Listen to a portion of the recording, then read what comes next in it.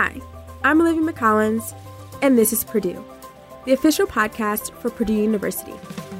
Our conversations and stories feature Boilermaker students, faculty and staff, and alumni taking small steps toward their giant leaps and inspiring others to do the same.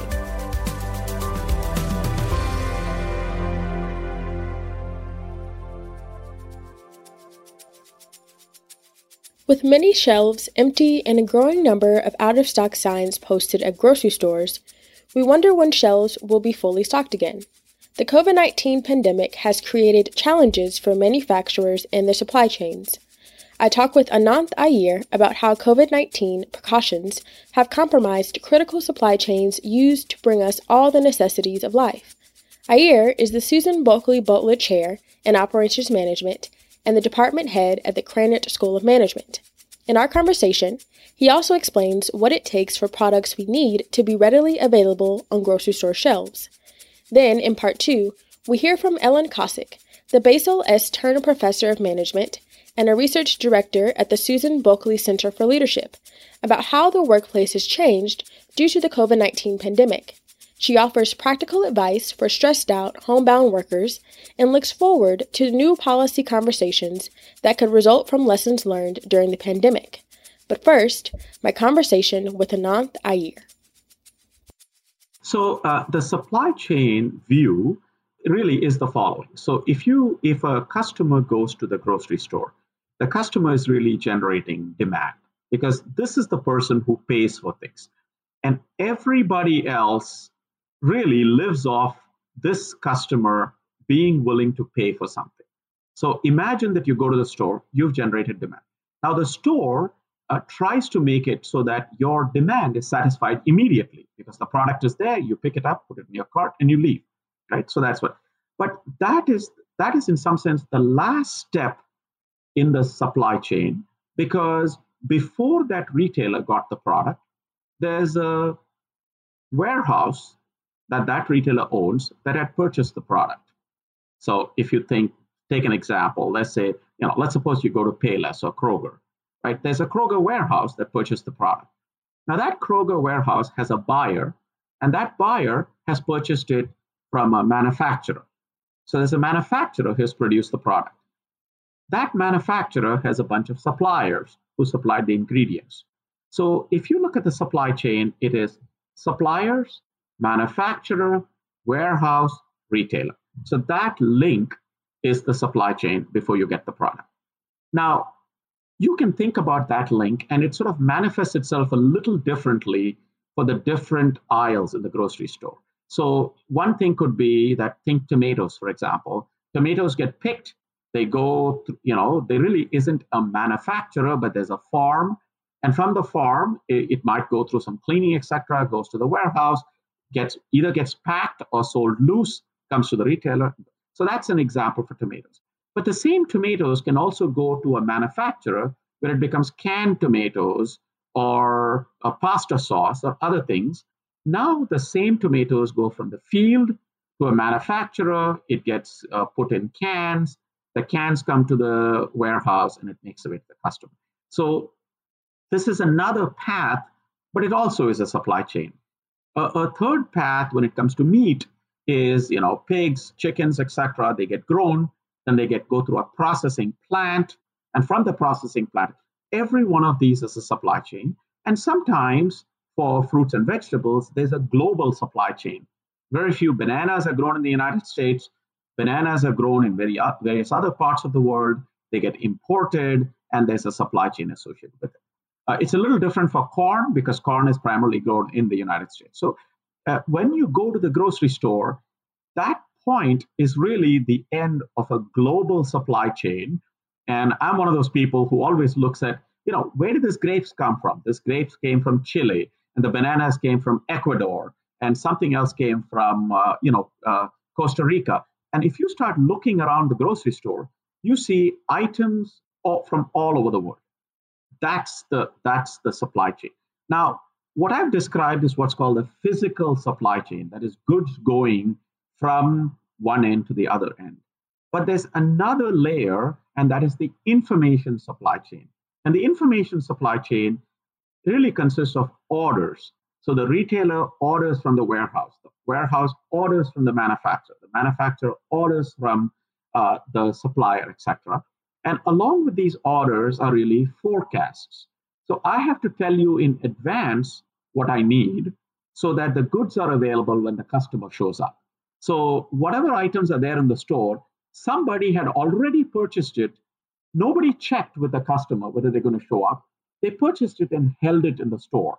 So that's why there's a lot of forecasting involved. And that forecasting associated with is business risk. So associated with this inventory, to make life easy for the customer, somebody took the risk to anticipate that so many customers would show up. They placed an order in anticipation. Somebody filled the order and all the inventory is waiting. So there are two flows, what I call physical flows and information flows, which really are the heart of supply chain management. And from your explanation, I can see how interdependent everything is. Is that one of the reasons why there are sometimes delays?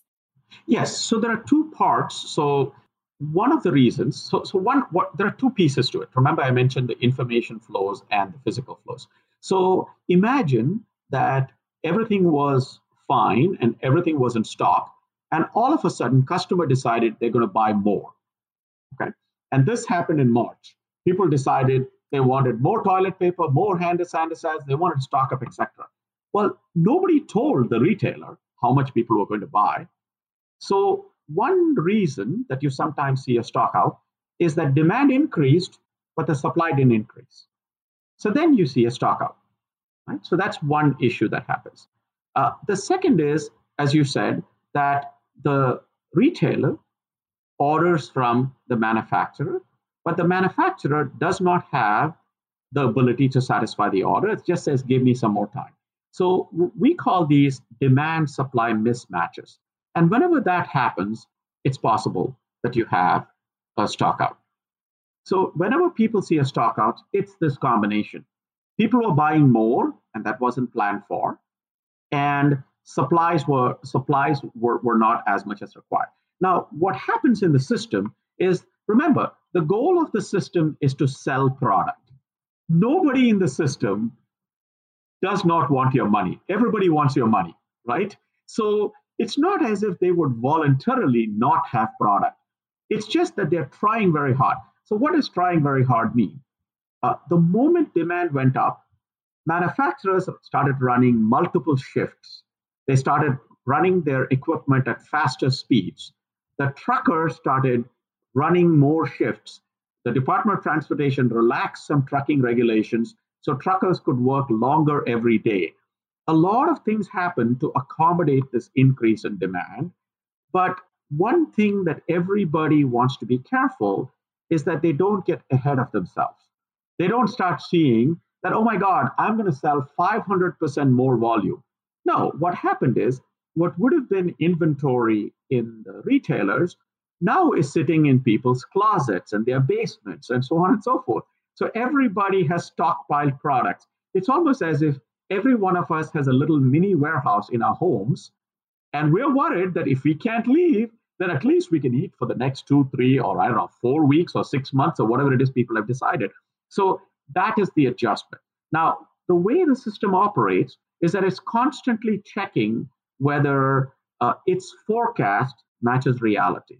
So and the way it adjusts is by adjusting the frequency of delivery to the retail store. So if the retail store is, let's suppose it was getting deliveries once a day and people were buying and everything was in check. Now, all of a sudden we realize we run out by noon. The fact that we run out by noon means we reorder twice a day. And then we run out faster. We reorder 3 times a day. So the way the store keeps in stock is by adjusting the frequency of truck deliveries. Now, of course, for the trucks to deliver, the inventory has to be somewhere in the warehouse. So those are the pieces that get synchronized. So in the system, basically, when demand increases, the system tries to adjust to satisfy the demand. Then it remains that state. I'm hopeful, just like we're all hopeful, as we get closer to whether you call it a normal or a new normal, new sort of demand rates will adjust, and then people will adjust correspondingly, and the system will adjust back down. So that's why you see some temporary mismatches, you see stockouts, but you'll also notice that the system catches up. And in many cases, most of the things are available back in the system. Now, one thing that customers can do, which can to help, is the following: that in many stores there is the option to order ahead. Walmart has click and collect. Kroger has, Payless has its own option where you pick up from the store. And click and collect is actually something very good for the retailer. And here's what happens: you pay in advance for goods and you tell them how much they need. They schedule a time 2 days from now for you to pick up. You've basically eliminated all the risk for them. You've prepaid for everything. In the past, they had to buy and keep it for you, not knowing what you'd buy. You've already told them what you want to buy. You've already given them their credit card. It's actually a more profitable option for them. And if everybody shifted to online, all our retailers would get more profitable because they know in advance what you need. Everybody has placed their order in advance. They total it all up and they say, here is the amount of flour they need. Here's the amount of bread they need. Here's the amount of milk they need. All I do is schedule for it to come and you go pick it up. Now, they've done a little more work because what they've done is they've actually picked the items, aggregated it, they brought it to your car, put it in your car. Agreed. But their life actually got a lot easier because they're not forecasting. They know with certainty what you need. In many cases, if you allow substitution, they get to substitute what you get. You wanted to buy Campbell's tomato soup, but you said allow substitution. They give you some other soup. So this way, they get to suggest products to you. So and now with the pandemic, the fraction of people who are ordering online and picking up the store in many retailers has gone up by a factor of 3 to 4. A factor of 3 to 4. So close to maybe 30 to 50% of the people are doing that. That fraction used to be under 10%, right? So this all happened in the last 6 weeks. So one thing to think about is, we all got used to, as an example, I wasn't somebody who would order online and pick up before this happened. Now, virtually everything we do is there. And if you go to the website, just like Amazon, it keeps track of everything you had ever ordered. And to reorder, you can just click, click, click. And so grocery shopping became like ordering from Amazon. Because when I go in there, it says, oh, by the way, you had ordered avocados and you had ordered these vine-ripe tomatoes and you ordered this. Do you want them again? And I say, oh, it's so easy to shop here. I just do click, click, click, put it in the shop. Now, what made it easy for me also made it easy for them. So the one thing, and I think this is worth accepting, that the entire system adapted within 6 weeks to have all of those new things and all of these new options. And whoever thought that I could have an app that I could click the button that will allow the store to track me, and I didn't need to call them when I pulled into the parking spot because they already knew that me with my smartphone is in the car that came to the parking lot, and it just goes and drops it off. 6 weeks ago, I never used it. Now when I go, a lot of people are using it. So I think it's worth sort of understanding how quickly everything adjusted, despite the fact that I fully accept, these things happen. Now, the one detail in all of this sounds like a great Pollyanna story. But one detail which I think is important is if you had vulnerable populations or there was a digital divide and people didn't have a smartphone and didn't have Wi-Fi, none of this helped them. So that's one thing to be aware of, that, while we think, oh, great solution, I could click on my app. Well, what about somebody who doesn't have a cell phone? What about somebody who didn't have the cash? And there were some adjustments regarding any SNAP recipients and all of those things. And one thing to be aware of is that in all of this excitement, we don't forget that there is a vulnerable population and they have to be taken care of. And perhaps some processes have to take place. And, while everybody's shopping, they should be aware of the food banks and other things. So I think that's the part I do want to acknowledge. Iyer shares what manufacturers would need to consider when preparing for the future. one thing is that companies would have to care about the health and infection risk to their employees. And to me, if in fact everybody gets separated in the sense that you have to maintain social distance, and then we'll have to rethink processes where only one person will be working at one workstation. So in order to do that, if, for example, two people were working because the items were heavy, we'll need some assistive robots to help people. So that's one. The second is that social distancing. If you have automated ways of informing people, hey, be aware, right? That's to protect that individual's health. Then if there are surfaces people are touching, if we basically inform people, hey, after I touch it, it's quarantined for a period of time before somebody else touches it.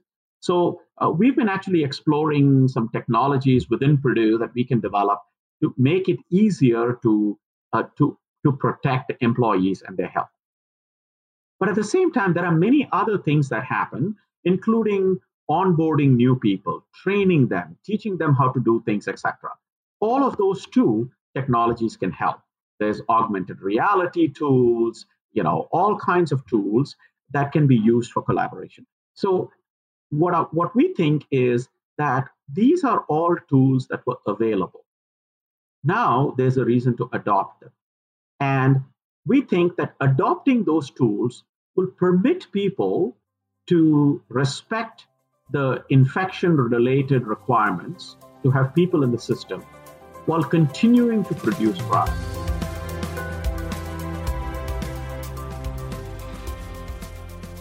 While the COVID-19 pandemic forces many of us to add our 9-to-5 jobs to our to-do lists at home, Ellen Kosick sympathizes with the challenges and offers advice. The Basil S. Turner Professor of Management in Purdue's Krannert School of Management understands the struggle to adjust. To me, this is not the new normal in that this is kind of forced telework. And what my research has shown is that people have different ways that they want to organize work and non-work.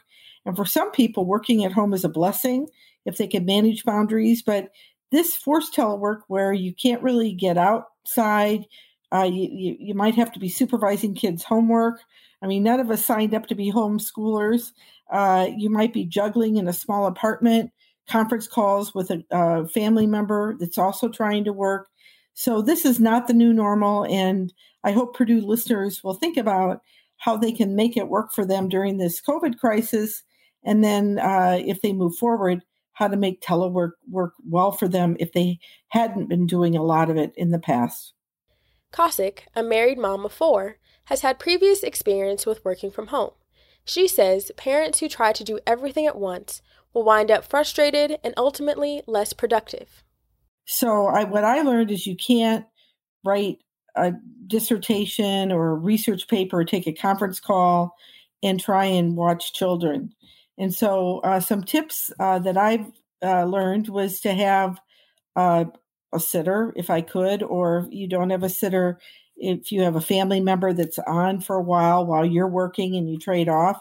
That was one way that I learned, was to focus while I was working and to try not just work at the kitchen counter, but actually there was an old study by IBM that said if you have a door to your office, that's a really good way to start managing boundaries. So I've done a lot of work on the idea of boundary control. And I think when we work at home, we have to self-regulate how we manage boundaries. So I would have a way with the family to signal when I'm on and when I'm off, and what's an emergency and when do you need me.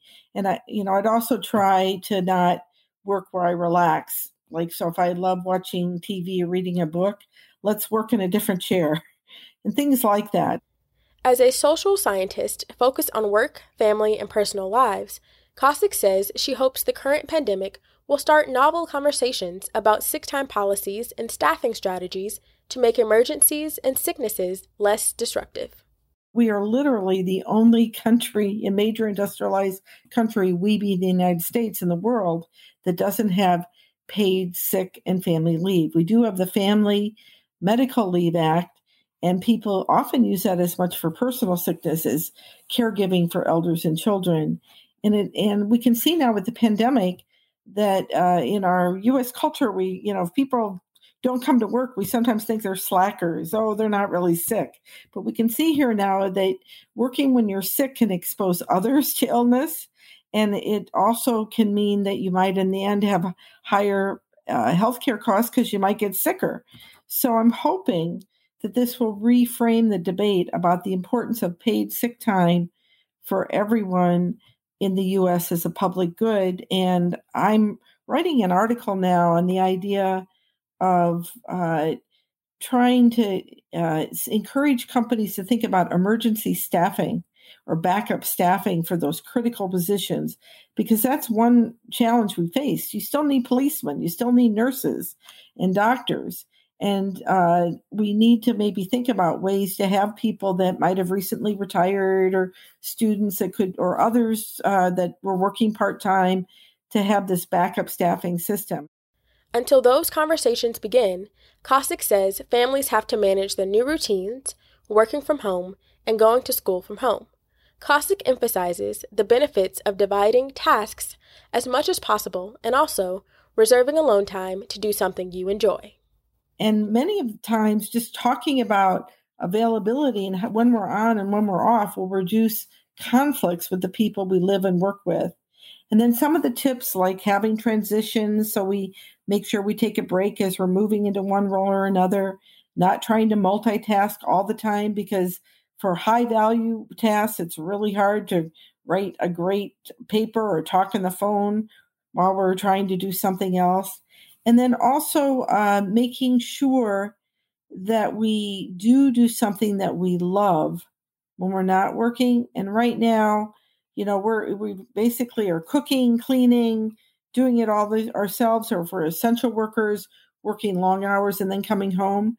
And we do need to take time out, what I call time for me. So it's not just all work, it's not just all family. Thanks for listening to This is Purdue.